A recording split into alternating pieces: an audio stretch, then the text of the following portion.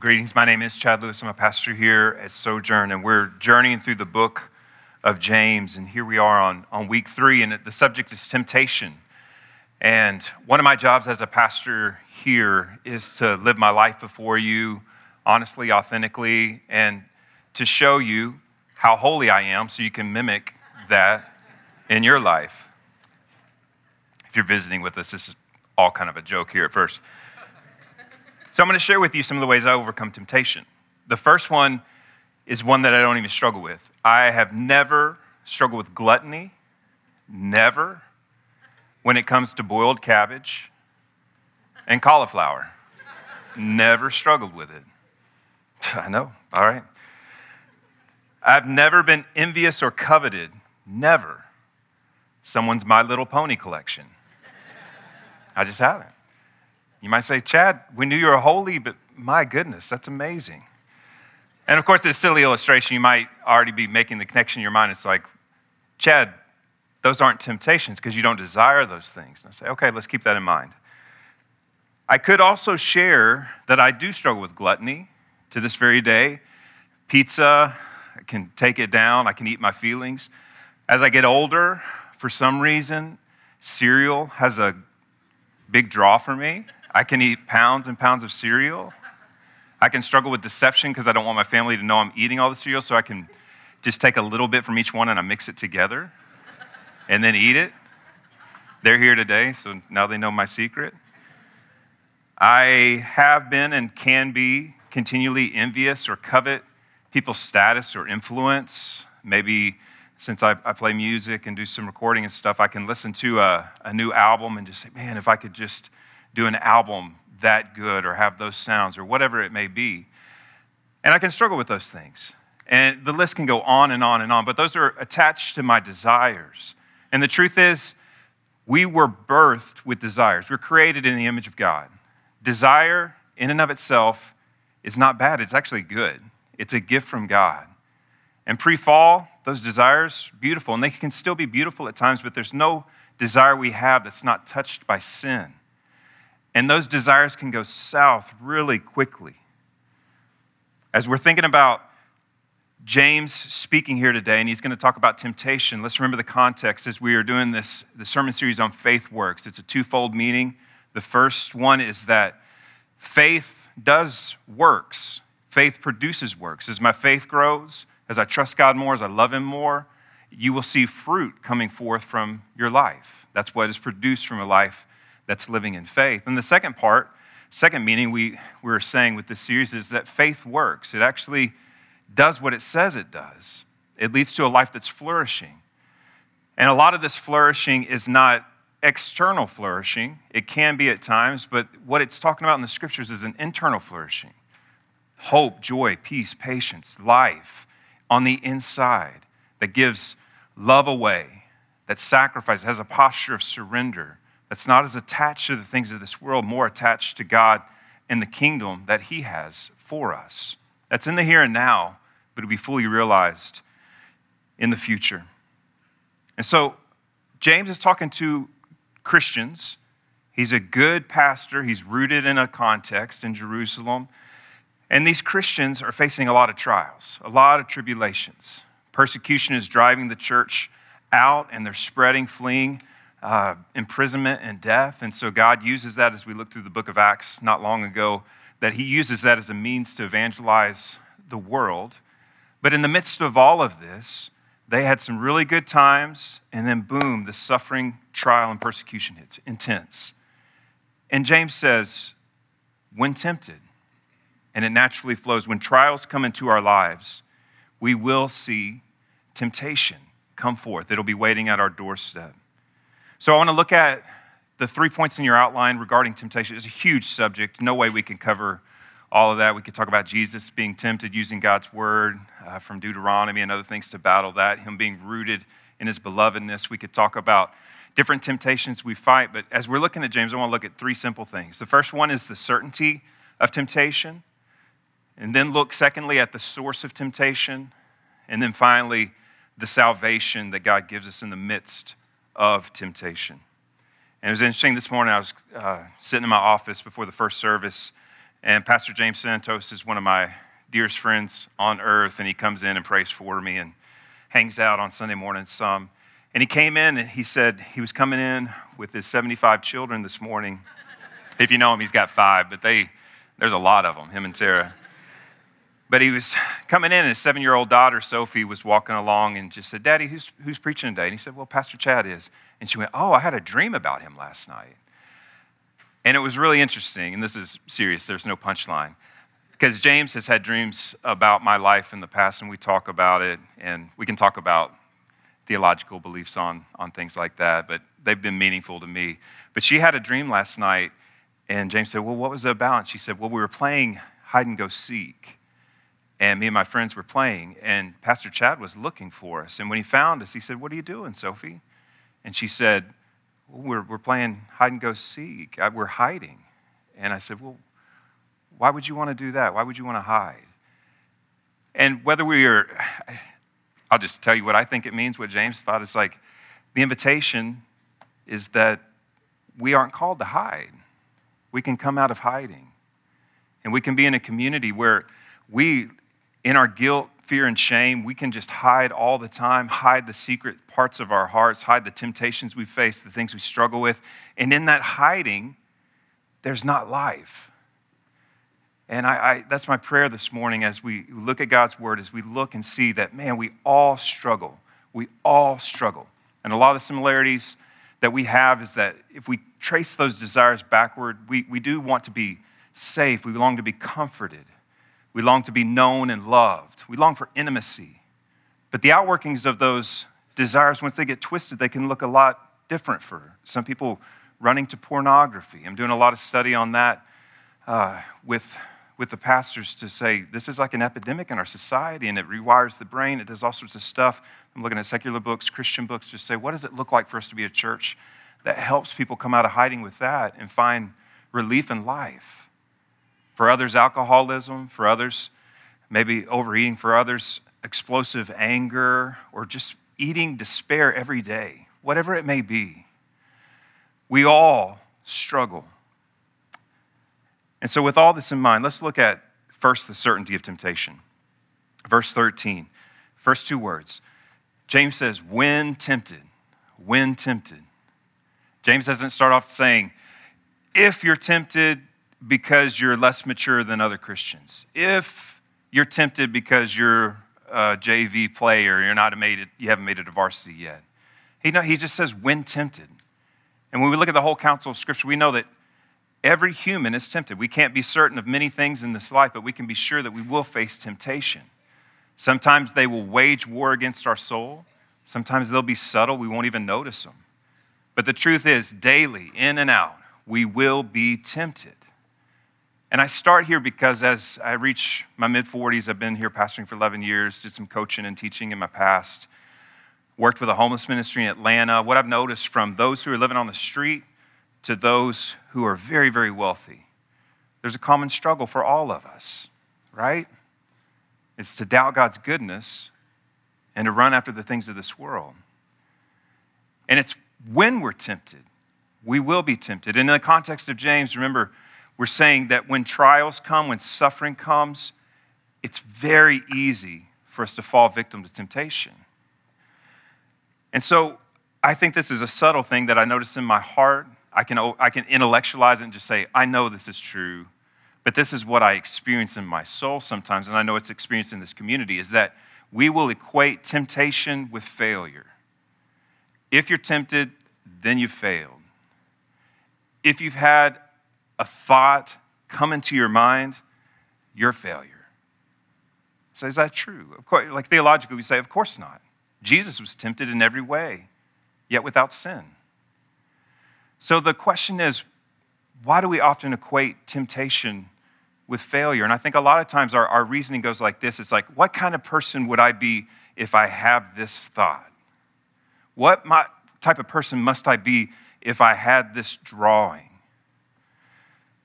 And the quick answer I would give you is just probably human. Probably human. As a person, you will be drawn to things that are not good, that are not true, that are not beautiful. I am, you will be. But temptation is not equivalent to sin.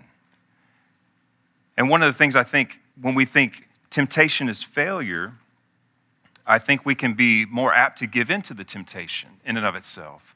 Because it's like, man, if I'm already struggling with these thoughts, I might as well act out on it because I've already lost. And we just, no. Remember, temptation is not sin. It's what we do with the temptation.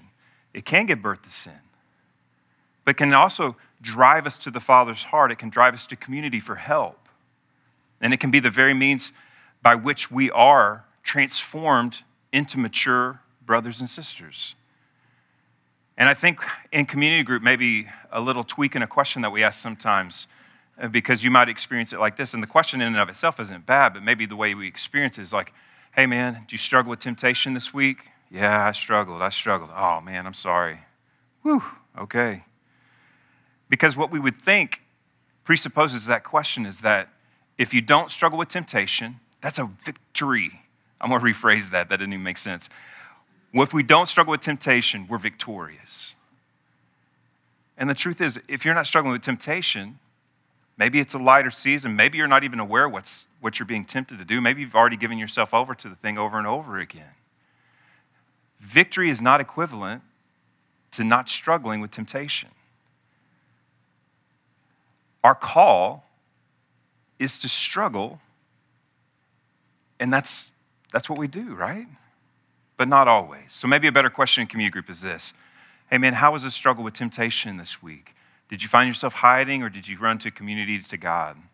Are you doubting God's goodness? Tell me what's going on in your life. Let's hear that. Let's hear that and receive them where they are and help bear those burdens.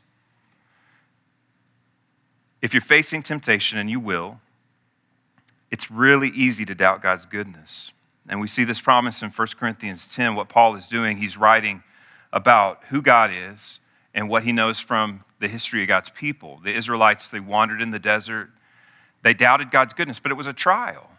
They saw God do amazing things, but the trial was they were hungry, they were thirsty. They didn't see a home in sight. And even when they did see the promised land, the report was like, there's giants in the land. And so they doubted God's goodness.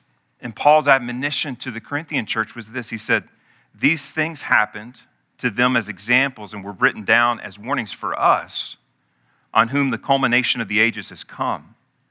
So, think about this humbling request. So if you think you're standing firm, be careful that you don't fall. No temptation has overtaken you except what is common to mankind. And hear this, and God is faithful. God is faithful. He will not let you be tempted beyond what you can bear. But when you are tempted, he will also provide a way out so that you can endure it. Trials come. Temptations wage war against our soul. But God is faithful. God is faithful. And a lot of times the way of escape, we wouldn't even like it anyway, because a lot of times it's reaching out for help. It's coming out of hiding. The very thing our soul needs. In James chapter 5, as we continue to go through the book, it says, confess your sins one to another so you can be healed. And the truth is, the invitation as we come out of hiding, as we have close personal friendships. For me, that's Pastor James and my friend Scott Holman, and we talk about the inner workings of our mind and our heart, and we encourage each other through that. And I'm known by them, and I know them. And it feels like I have advocates in this world, and it's so essential. Common to mankind. Paul's saying, be humble, don't be prideful. Don't be prideful. Remember, we all can fall. Temptation's common to mankind, and you will be tempted. Secular research even shows that anticipating temptation may reduce unethical behavior. So those who prepare in advance for what they might face are more ready when it comes. And research shows there is success in that. You struggle with maybe wanting to take money. Don't put yourself in that situation. And the list could go on and on. But we see this in God's word, the principles. Even in the book of Proverbs, the wisdom literature, in the first 2 chapters of the father, older father speaking to the son. He's saying, learn from me. Learn what wisdom is. Don't go down these paths because they'll end in destruction. In chapter 1, he's saying, don't get in with the wrong crowd, the ones who want to steal and hurt people, because that leads to the no life life. That's going to lead to death and destruction. He says, you'll be tempted by an adulterous woman maybe at some point in your life. Don't fall victim to that. And so we want to hear these things. And even part of asking for wisdom from God is being aware of the relationships we have and learning from those who are older in our midst. There are some older men that I go to that without them, I would have steered right or left quite often. And they are gracious to me. And one of the things they remind me over and over again is, Chad, you're doing well. Keep on the path. Keep on going. You're okay. Reach out for help. We're in this together. And that has rooted me. And that's why I still am here. We need this in our life. No temptation has overtaken you that's not common to man. So we're certain we will be tempted, certain of it. And I think one of the greatest things that can happen in our life is that we can stop being so shocked that temptations come. It's like, oh, I can't believe I'm tempted again to that. Like, no guilt, no shame, no fear. We're in the Father's hands. Come out of hiding. Second point, the source of temptation. Source of temptation. James is really clear here. He leaves no doubt. He says, when tempted, no one should say, God is tempting me. For God cannot be tempted by evil, nor does he tempt anyone. The source of temptation, not God, never can be. God never desires for his precious children to follow the path of sin. He doesn't desire that. Over and over, and in the last 2 years, I've really been turning my attention because I think one of the greatest calls of our life, John 17, Lord, I pray that they would know eternal life, and eternal life is this, have eternal life knowing you and the one you sent. And we see Paul's prayers in Ephesians 1 and 3 where he's like, pray that you would know the depth, the height, the width of God's love for you, be rooted in this love to know God, to know God. And so I've started looking at Scripture and just trying to mark and see points of Old Testament, New Testament where it says, God desires, God wants, God said this, because I want to know God's heart. What kind of heart does God have? God longs for you to choose life. What must that God be like? If our God desires us to choose life, if he desires for us to have peace, to have eternal life with him, what must he be like? His heart is bigger than we could dream or imagine. So the source of temptation is never God. So we get this, don't we? We think about trials coming into our life, think about the suffering. We even think about the first century Christians here when they saw Pentecost take place. They see thousands saved. They see these miraculous things. People are sharing things. They have unity. The church is exploding. It's doing amazing things. And then boom, persecution hits. People are losing their homes, being driven away from their towns. Their friends have been arrested. Some of their friends have been killed, family members killed. Do you think at that moment that they would doubt that God was still working? It's like, of course. Definitely. And this letter from James is a balm to their soul saying, God's not tempting you to do evil. Endure, because his desire in verse 12, that you might have a crown of life. Keep eternity before your eyes, brothers and sisters. James writes this in verse 14. Each person is tempted when they're dragged away by their own evil desire and enticed. Then after desire has conceived, it gives birth to sin. And so we see that first movement. We get hooked with one of our desires, one of our lusts, one of the things we're drawn to, and then we follow it, and it becomes sin.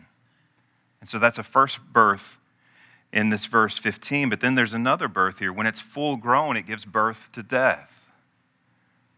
And I'm not exactly sure that this is the meaning of James in this, but I was just thinking about a friend who's recently walked away from the church, a dear friend for the last 10 years. Dear friend. Walked away from the church, walked away from his job, walked away from his family.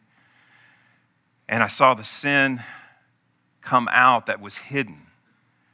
It was hidden for months, and then a year, and then all of these things. It just spiraled, and he was hiding. And we could tell something was amiss, but it was like, if we reach in, he'd deflect. And then that sin continued on, and there could have been an interruption, and there's still hope for him, you know. But we see destruction in his life now. He wasn't real happy before, but I can tell you now he is miserable. He's miserable, and our hearts break. But he's brought destruction upon his family, upon his friends, upon himself. And God's desire is like, no, don't do that. Come to me. Come to me. The source of our sin is not outside us. The source of our sin is inside. And it's interesting here, James doesn't say, the devil made me do it. We know from the full counsel of Scripture, Satan is all about tempting and putting in situations in his demonic realm as well. We see that with Adam and Eve. We see it with Jesus. But ultimately, the temptation becomes sin when us, our internal world, our desires get hooked and we act out upon it. So we all have a heart problem, and it revolves around these desires. And so I have a thought for us. Okay, if the problem is desire, what we can do is we can all get together and we can just have a desire killing party. If we kill all our desires, then we probably won't sin as much. I say, well, that doesn't sound too good. I've actually heard people say, like, oh, you got to kill all your desires. You got to kill it. And there is a sense when we think about sin, put to death sin. But desires are gifts from God. He's given us a desire to taste food and to eat, to taste and see the Lord is good, the desire to enjoy a beautiful sunrise, a desire to laugh until our bellies hurt with friends and family. Desire is a gift from God. So we don't want to kill desire. What we want to do is direct it towards that which is most beautiful, that which is the greatest good, that thing which is truest, and that is God himself. But our desires have to be educated. We can't just, I was reading through Psalm 32 in between the services, and the Lord's promise, he said, I will instruct you and teach you in the way you should go. I will counsel you with my eye upon you. But here's the admonition. Don't be like the horse or mule, the stubborn horse or mule. They need a bit or bridle, or they won't go where you want them to. And the picture is, I believe, is just this, our desires can take us so many different places, and God will rein us and sometimes let us have what we think we want.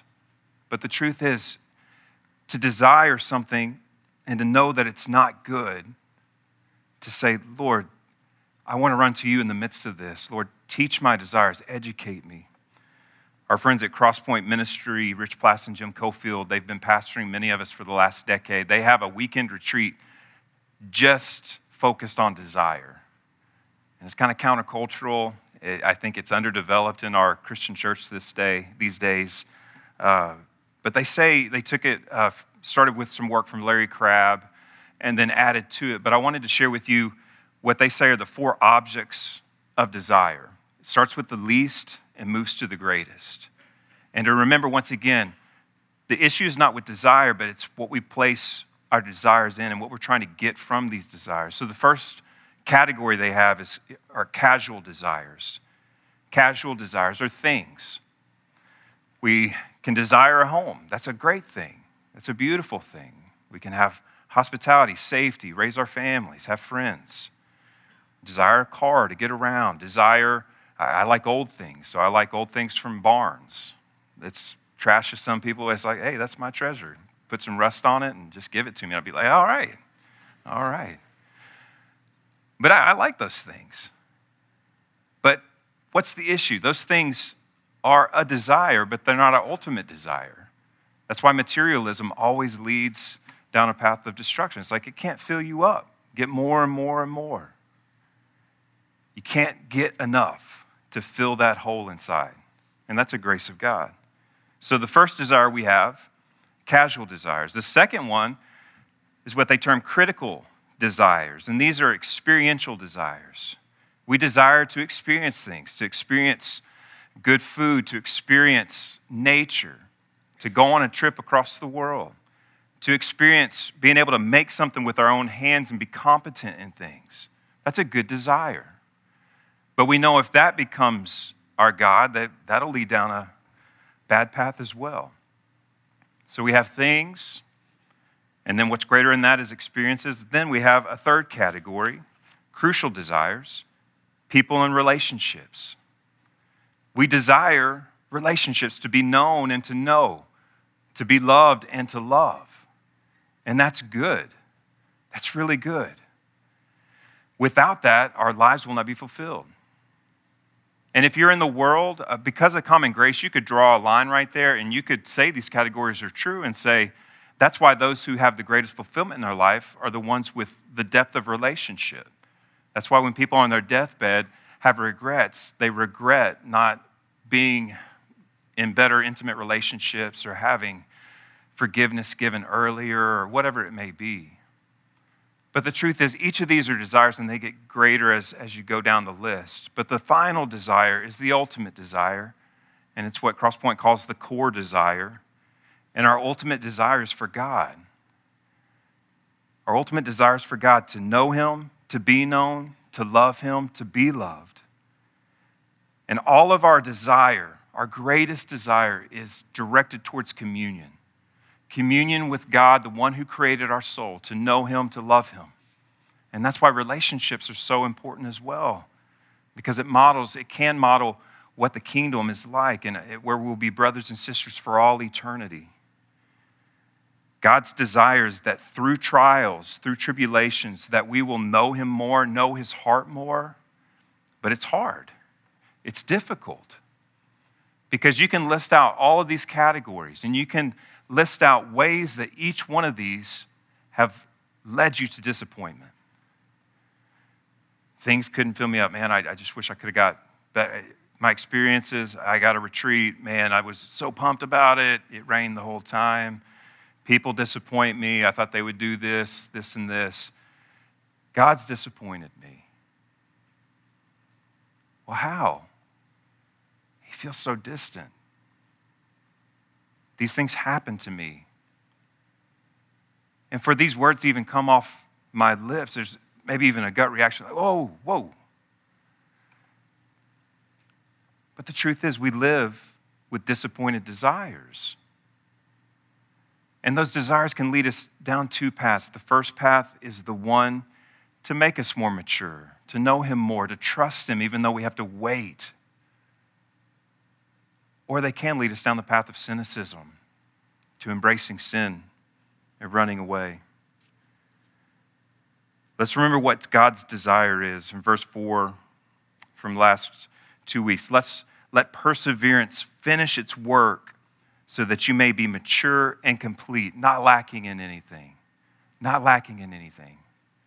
And then in verse 12, he says, blessed is the one who perseveres under trial, because having stood the test, that person will receive the crown of life that the Lord has promised to those who love Him. What's our destiny? A crown of life. God desires life for us. And I thought about it some years ago. I got married to Ginger when I was 32. I had pursued about 78 women with the desire to marry them. It's not true, but I pursued some women, had a broken engagement, led me some great despair. And one of the moments in the depth of that despair, I was reading C.S. Lewis. I don't even remember what it came from, but probably Mere Christianity, because that's where 80% of the quotes come from. But I was thinking about this. I was thinking about the timeline of my life, and I was thinking about God seeing me in the midst of my despair and depression in this moment.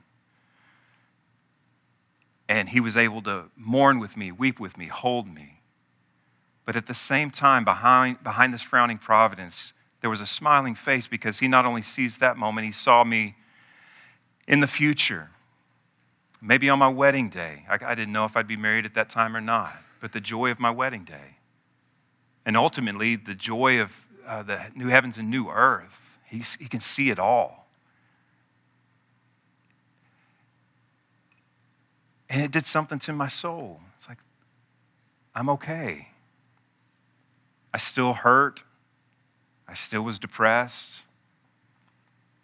But that was trust. And we can look so quickly at the moment in time in which we're suffering, and it can be intense and unbearable. And we can say, God, I don't get it. And he's saying, trust me, my child, I have good for you. I have good for you. You may not see it yet, but I have good for you. Trust me. So we get to the last point. We are certain temptation will come. We know the source is from within us. We can cry out with Paul, what a wretched man I am. Who will save me from this body of death? And declare, praise be to God. Praise be to God who delivers me through Jesus Christ our Lord. The salvation amidst temptation, verse 16. Don't be deceived, my dear brothers and sisters. Every good and perfect gift is from above, coming down from the Father of the heavenly lights, who does not change like shifting shadows. He chose to give us birth through the word of truth, that we might be a kind of first fruits of all he created. In this last section where he says, don't be deceived. We're remembering once again when trials come in the Israelites and ourselves, we can say, where's God? God is not good. And when God looks bad, sin looks good. When God looks bad, sin looks good. It's like, man, I can't fill up with anything. I'm going to fill up with something. I'm going to run to something rather than waiting. And our picture of God can get so skewed. And he says, don't be deceived, brothers and sisters. God is not a frowning God. He's not a distant God. He's not a God that looks like Simon Cowell from American Idol, who's just shaking his head saying, that was terrible. That was terrible. He's a God with open arms saying, come, God of infinite joy. A God who can rejoice with us and mourn with us. A God who desires our hearts. And I think about God's desire, and I think about the good gifts that he gives. Don't be deceived. He's given us so much. Father, he doesn't change. His posture never changes. He can't not love us any more than he does or any less, because it's infinite and it's his love. He's unchanging, not like shifting shadows. The Father of lights. And I want to end by just sharing a few of the gifts that God has given us. He's given us his word, and we know this. Some people calculate 3,000 plus promises. Some people calculate up to 8,000 promises in the scripture. Y'all can go try to count, but it's somewhere between 3,000 and 8,000. Even in 1 Corinthians 10:13, we saw a few promises. God's faithful. It's a promise. He won't let you be tempted beyond what you can endure. There's a way of escape, promise. I'll never leave you or forsake you. It's a promise. And we see in God's word who he is, his heart. We see Jesus walking in the Gospels, the triune God, the visible image of the invisible God, co-creator. That we see his heart and just ponder and just imagine, why were sinners drawn to Jesus? Why were sinners? Was it because he was a sin management guy? He comes over and says, oh, let me help manage your sin. Here we go. Here we go. No, he did tell people not to sin sometimes, but his invitation was to come. And he pointed to something so glorious. His love, his embrace, a kingdom that blew their minds. It was like the world turned upside down. He said, come, follow me. Let's hang out. This is Jesus. It's the same Jesus who says today to you, to me, come. You weary? You tired? Tired of carrying those heavy burdens? Come on. I'll give you rest. But you got to do something. Come on. You got to walk with me. You got to take this yoke and we'll go together. You got to learn from me. I'll teach you. Humble yourself. You don't know what's right. You think you do. But I do. I made everything. And I'll teach you. He's given us his word. He's given us salvation. He endured the cross. And I think about the gift that our sin is forgiven.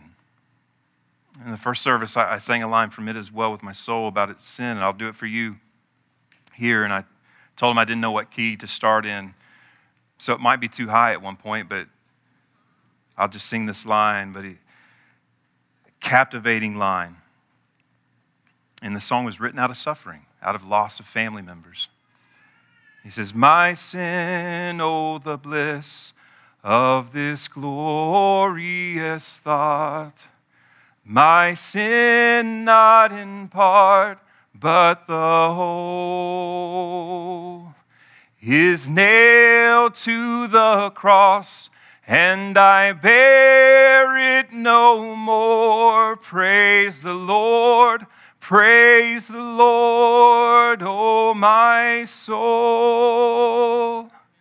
Think about this. Your sin, not just past sin, not just present sin, but future sin, all of your sin has been taken, removed, nailed to the cross. It is finished. And God places the righteousness of Christ on us. And this is a gift, adopted into his family. He gives us the gift of his word, the gift of salvation. He gives us this gift that we have the Holy Spirit dwelling inside. We have Christ in us and we're in Christ. There's Pastor Louis Giglio some years ago had a Tupperware illustration. He had this bigger piece of Tupperware and it said, Christ. And then he had a smaller piece of Tupperware that represented us. And he said, you know, the scriptures teach we're in Christ. And then he had an even smaller Tupperware that was Christ again. He said, you know what? Christ, the scriptures teacher, is in us.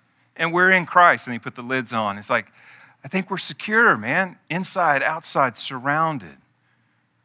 This is who we are. Christ is in us, the hope of glory. And we are in Christ. He gives us the good gift of Christian community. And that's part of that coming out of hiding. I said about Pastors James and Scott, those two dear friends who walk with me, that even last week, it wasn't one circumstance, it was just a series of circumstances. I don't know why, but physiologically, emotionally, all sorts of things, I was just tasting despair more deeply than I have in years. And so I know I reach out to them, shoot a text, and we talk, and they remind me, hey, God's got to say, help rehearse my story. Remember these times. God was faithful. God is faithful. Let us know if you need anything else. Let us journey with you. That's what this community is for, to support each other, to point each other to the truth, but in a way that is loving and encouraging. And the good gift, we are children of the King. In failure, we rejoice that there is grace and mercy. In victory, we say, Lord, thank you that I'm learning more how to choose that which I truly want anyway. And through it all, we look to Jesus. It says it in Hebrews. Therefore, since we are surrounded by such a great cloud of witnesses, let us throw off everything that hinders and the sin that so easily entangles. And let us run with perseverance the race marked out for us. And what do? Fixing our eyes on Jesus. Fixing our eyes on Jesus, the pioneer and perfecter of our faith, the author and perfecter. For the joy set before him, for the joy set before our Savior, he endured the cross, scorning its shame, and sat down at the right hand of the throne of God. Considered him who endured such opposition from sinners, so that you will not grow weary and lose heart. It's God's desire. And maybe you're here today and you've lost heart because of suffering, because of your own sin, whatever it may be. Maybe you're weary. Maybe you've been beaten up over and over again. Maybe the church has failed you miserably in the past. I could go on and on and on. But God's heart is saying, take courage. Don't give up. Come to me. Come to me. And he gives us this sacred symbol that we practice every week, and it can become kind of rote and habitual, but to be reminded each week when we take communion, we're reminded of the very heart of God. His desire was to make a way for us, for the joy set before him. He endured the cross. His body was broken for you and for me. And he's saying, remember what this points back to. Remember what it points forward to. Remember what it means today. In the same way, he takes a cup of wine after supper and says, this cup is the new covenant, sealed by the shedding of my blood. It is finished. The curtain in the temple is ripped into two from top to bottom. We have access. And so we come and be reminded that this is the invitation for our lives. Come to Jesus. Our tradition here at Sojourn is to break off a piece of the bread, dip it into the juice or wine, whichever your conscience permits. And then the invitation for non-Christians, if you're not a follower of Christ, is different. The scriptures teach to not partake in this. But it would be a joy to be able to sit and talk about what it means to follow Jesus and what it means to shift these desires that you have towards the greatest desire that we all have. And this is God himself. Let me pray for us.